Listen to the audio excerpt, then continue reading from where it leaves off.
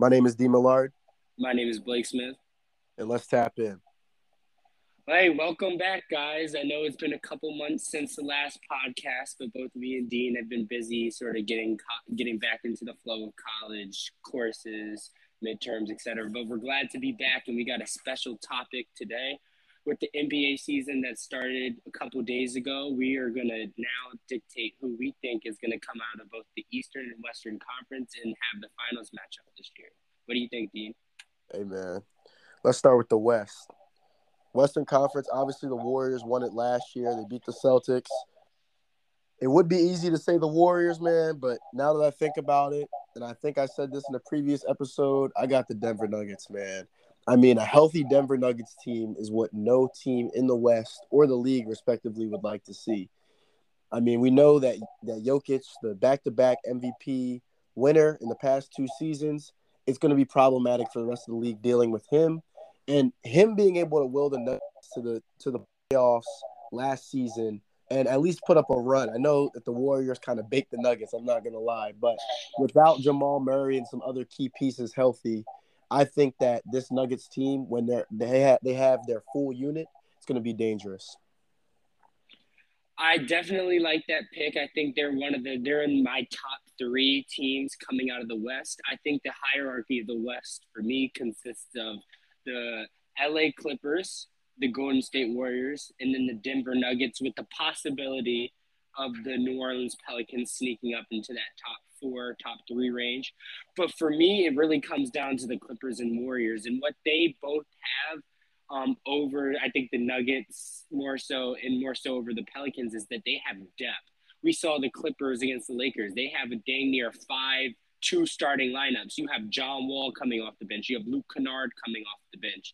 Then you have like Zubac, and you have Powell. I know they can start, but they have so many different rotations that they can run. They have so many playable pieces that I think what benefits them is that they're going to be healthy. I think they can afford to sit Kawhi and John Wall and Paul George during the season because their problem has been injuries. And I think since they've built such a great team around these guys, I think that they'll come into the playoffs healthy. And last time we saw Kawhi Leonard in the playoffs healthy, he was averaging 30 points, shooting dang near 60% from the field.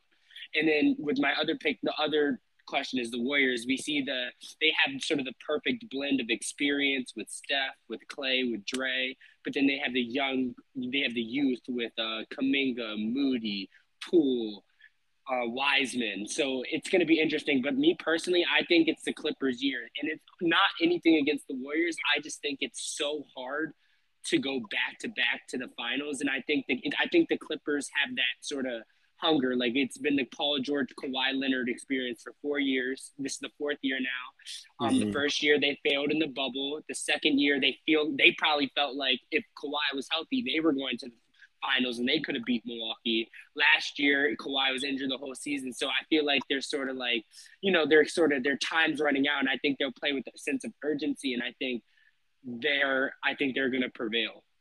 Yeah, you make a good point. I think regardless, you always have to, whenever there's an NBA championship crowned each season, the following season, you have to consider that team to run it back and just look at their chances. We know that it's really difficult in this league, especially today, to run it back and get back to the finals and even. So with this Warriors team, my question to you, Blake, is what do you think? Have they improved, or you think there's a slight drop off in their roster and their talent? I think they naturally are going to improve because I don't see Steph slowing down. I think Clay, after sort of getting that year back, getting that half a year under his belt after being out for 2 years, he'll sort of shake the rust off. Draymond's going to be Draymond. He's going to be great defensively. He knows how to he knows how to work with Steph, Clay perfectly. Then you have the rest of their rosters, young pieces that can only get better. Last year, their problem was like they didn't have great center play. Now they have Wiseman, who's going to learn and get better this year.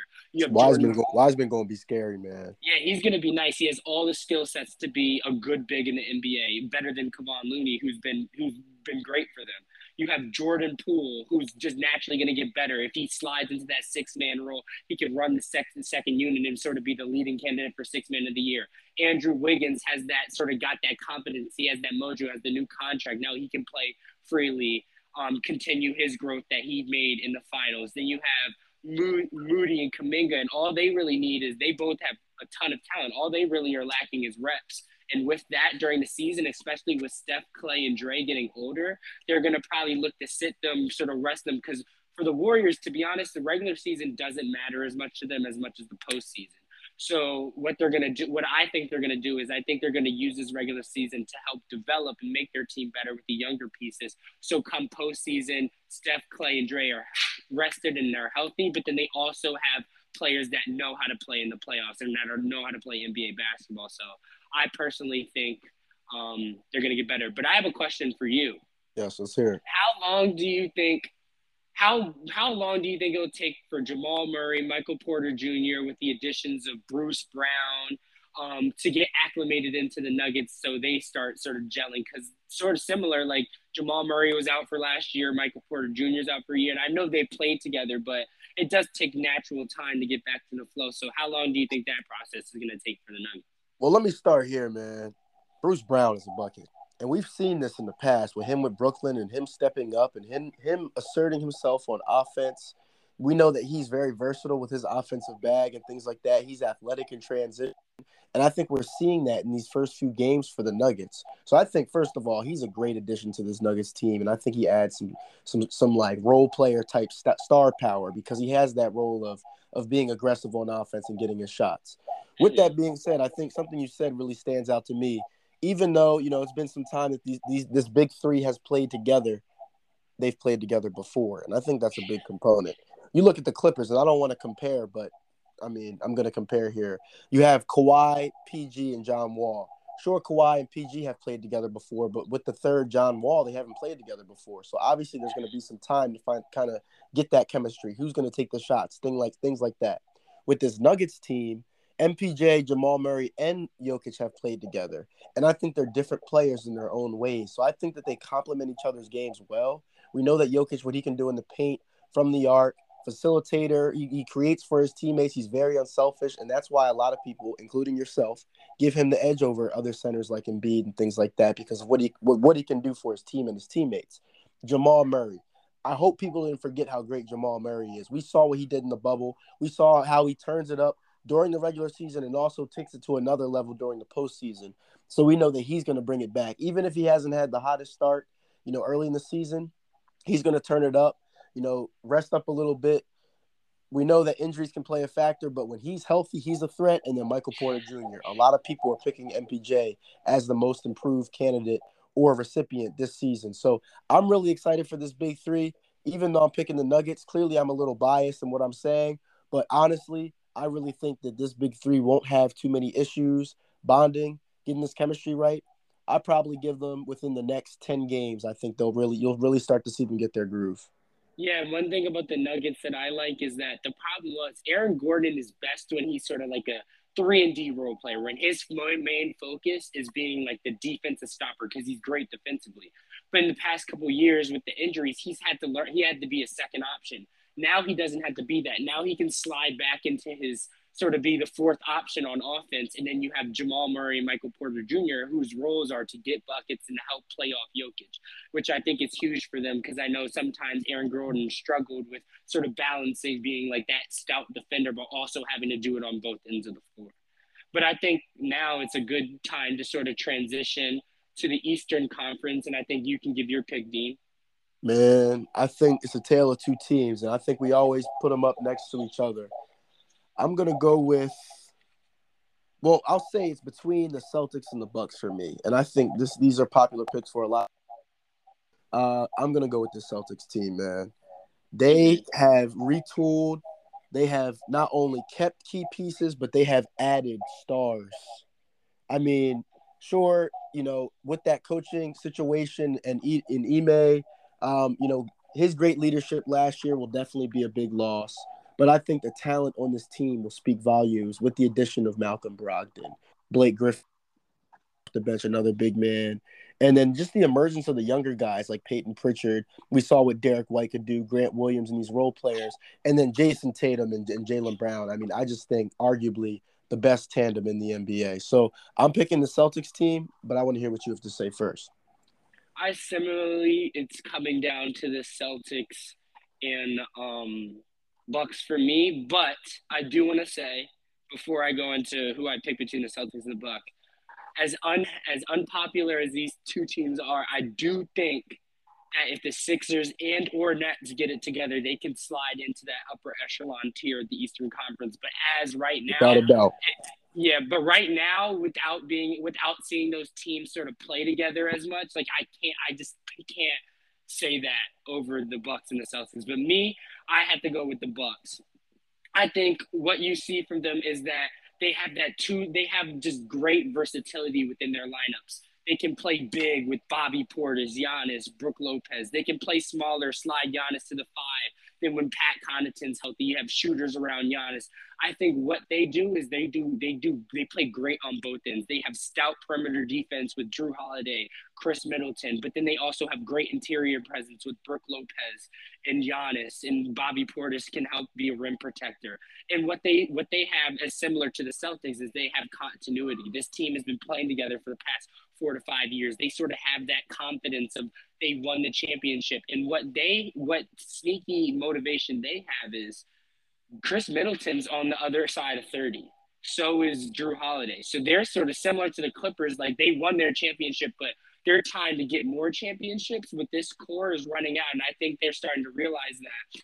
And I think what they do so great is what Giannis is Giannis is such an unstoppable force, but they put great shooters around Giannis. And what we saw with the Celtics and the Bucks last year is that with Chris Middleton out, they lacked that secondary score. And I think what they had to slide Drew Holiday into that. And I think this year with Chris Middleton back, we saw what Chris Middleton can do in the playoffs. I think that puts them over the hump against the Celtics. Although I think it would be another great 6 to 7 game series. And I'm not saying that the Bucks are definitively better, but I think this year with their full roster, a full year to get back healthy, I think I'd take the Bucks. But like I said before, the Celtics and then possibly the Nets and Sixers both all have a chance to get in there because the Eastern Conference is loaded this year. No, I agree, man. I think these four teams are definitely the standouts for me as well. I definitely, we're both from the Philadelphia area. We support our home team in the Sixers, and I'm excited to see what Harden's been doing, if his aggression and his offensive bag, his assertiveness on offense. But it's quite concerning. I know it's early, but it's quite concerning that he's able to put up these numbers. Embiid, the one game, puts up 40-some points, and they're still losing games.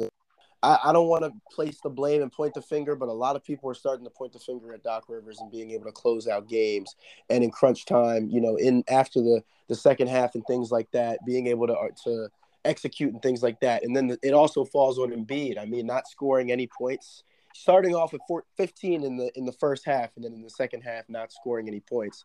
From a superstar and an MVP candidate and finalist of last season, argument are like, arguably the MVP in a lot of people's eyes, but not being able to even put up a basket or score in the second half in a game where it could be a momentum shift and getting that first win of the season. So I have my concerns with the Sixers there. The Nets, we know what's going on with the Nets saga with that big three.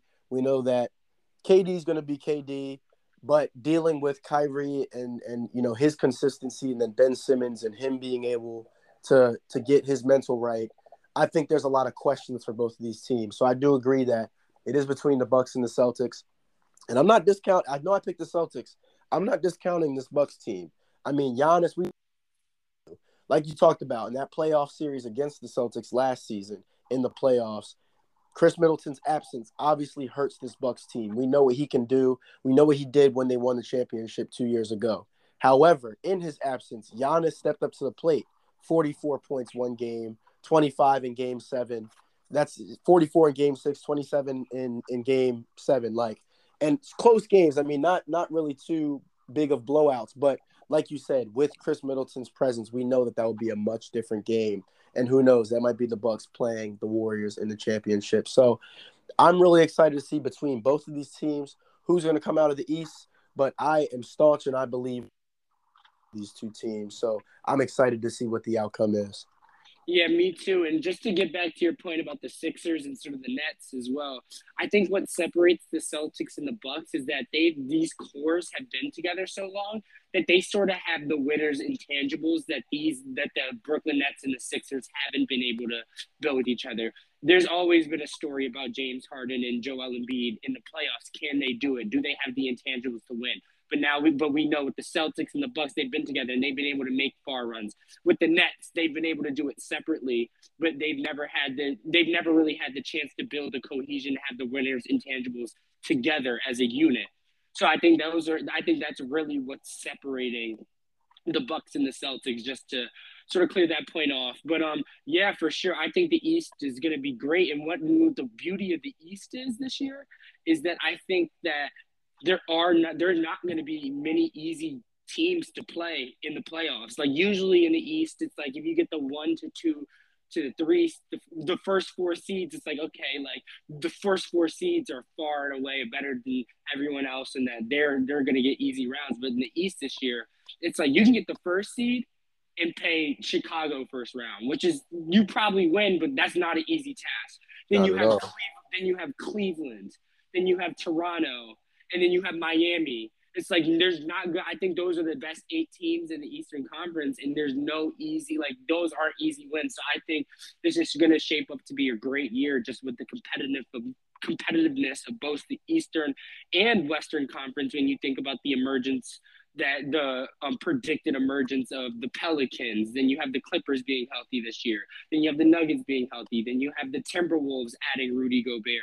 Then you have the Blazers having Damian Lillard back. You can never count out LeBron and AD. So it's just like there's so many good teams in the league.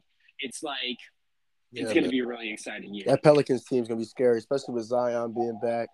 And then their success last year in the postseason without him. So it's always gratifying for a team to make a little run and surprise some people in the postseason without one of their key or star players. So to get a player back and have a similar lineup with those key pieces, I think it's very exciting. It's like the light at the end of the tunnel for these teams. Blake, this has been a great episode. Any final thoughts you'd like to share about who do you think is going to be what's the most exciting and riveting, and what is the better conference this year, in your opinion?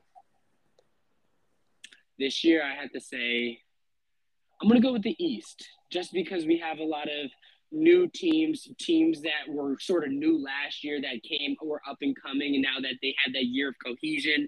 Then we had the obviously Brooklyn Nets experience. You have James Harden, Joel Embiid and the Sixers. I think the East is sort of new with the better teams, while the West is like they're the sort of similar teams that are going to be up top, even though they are probably more explosive. So I'm excited for the East to see how the East shapes out, because honestly, like we said, like there's a good 4 teams that we can think come out the East. While in the West, I think it's really coming down to 2 teams, but then you can 2 to 3 teams. So I'm gonna go with the East. I agree, man. I got the East. I think there's been a shift of power. I think there's even the teams that we haven't talked about in the East that I think have gotten better and improved. The Hawks. I mean, the Hawks in past years. The Hawks. I didn't even mention the Hawks. We didn't even mention the Hawks, man. It's going to be interesting with the addition of DeJounte Murray. We know that the Heat are going to be who they are. We know that the Hornets suffered a big loss with LaMelo and things like that. But then you have the Knicks, slight improvement, stealing from the West and getting Jalen Brunson and things like that. Not to discount the West. The West is still going to be competitive. But like you said, I think we can kind of limit it down to a few top-tier teams. But the West also has some sleepers as well. The Memphis Grizzlies. We know that Ja Morant has put the team on his back. He's continuing to develop as a leader, offensive threat, defensive threat, shot blocker, things like that. The Mavericks went out. Sure, they lost Jalen Brunson. They added more length. They have a little more stretch bigs and things like that. 3-point shooting. We know that Luka's going to be Luka and things like that. We know that they still have Dinwiddie, who's a sniper from 3. So very exciting overall for the league. I'm not even going to mention my Lakers. Hopefully they can pull it together. But I think that, we're just going to see. These are, like we said, everyone, these are early picks. We'll let you all know in a later episode if our picks do change, but use this episode as a reference. You've heard it here first. These are our picks for the 2022-2023 season. Blake, any last words? One quick last word is don't forget about the young talent in the league. We're talking about the Eastern Conference. We have the Detroit Pistons that have great young talent, great young core that could be an up-and-coming roster. You have the Pacers with Benedict Mathurin, Tyrese Halliburton, some fun teams to watch. And then you have the Magic with Paulo, Jalen Suggs. So although we were talking about sort of the top-tier teams, make sure you guys watch those younger teams that could be the future of the NBA. So Hey, that's it man. for me. And go support our TikTok as well. We're trying to post more content on our TikTok. It's the same as our Instagram handle at TapInDNB, DNB, Dean and Blake.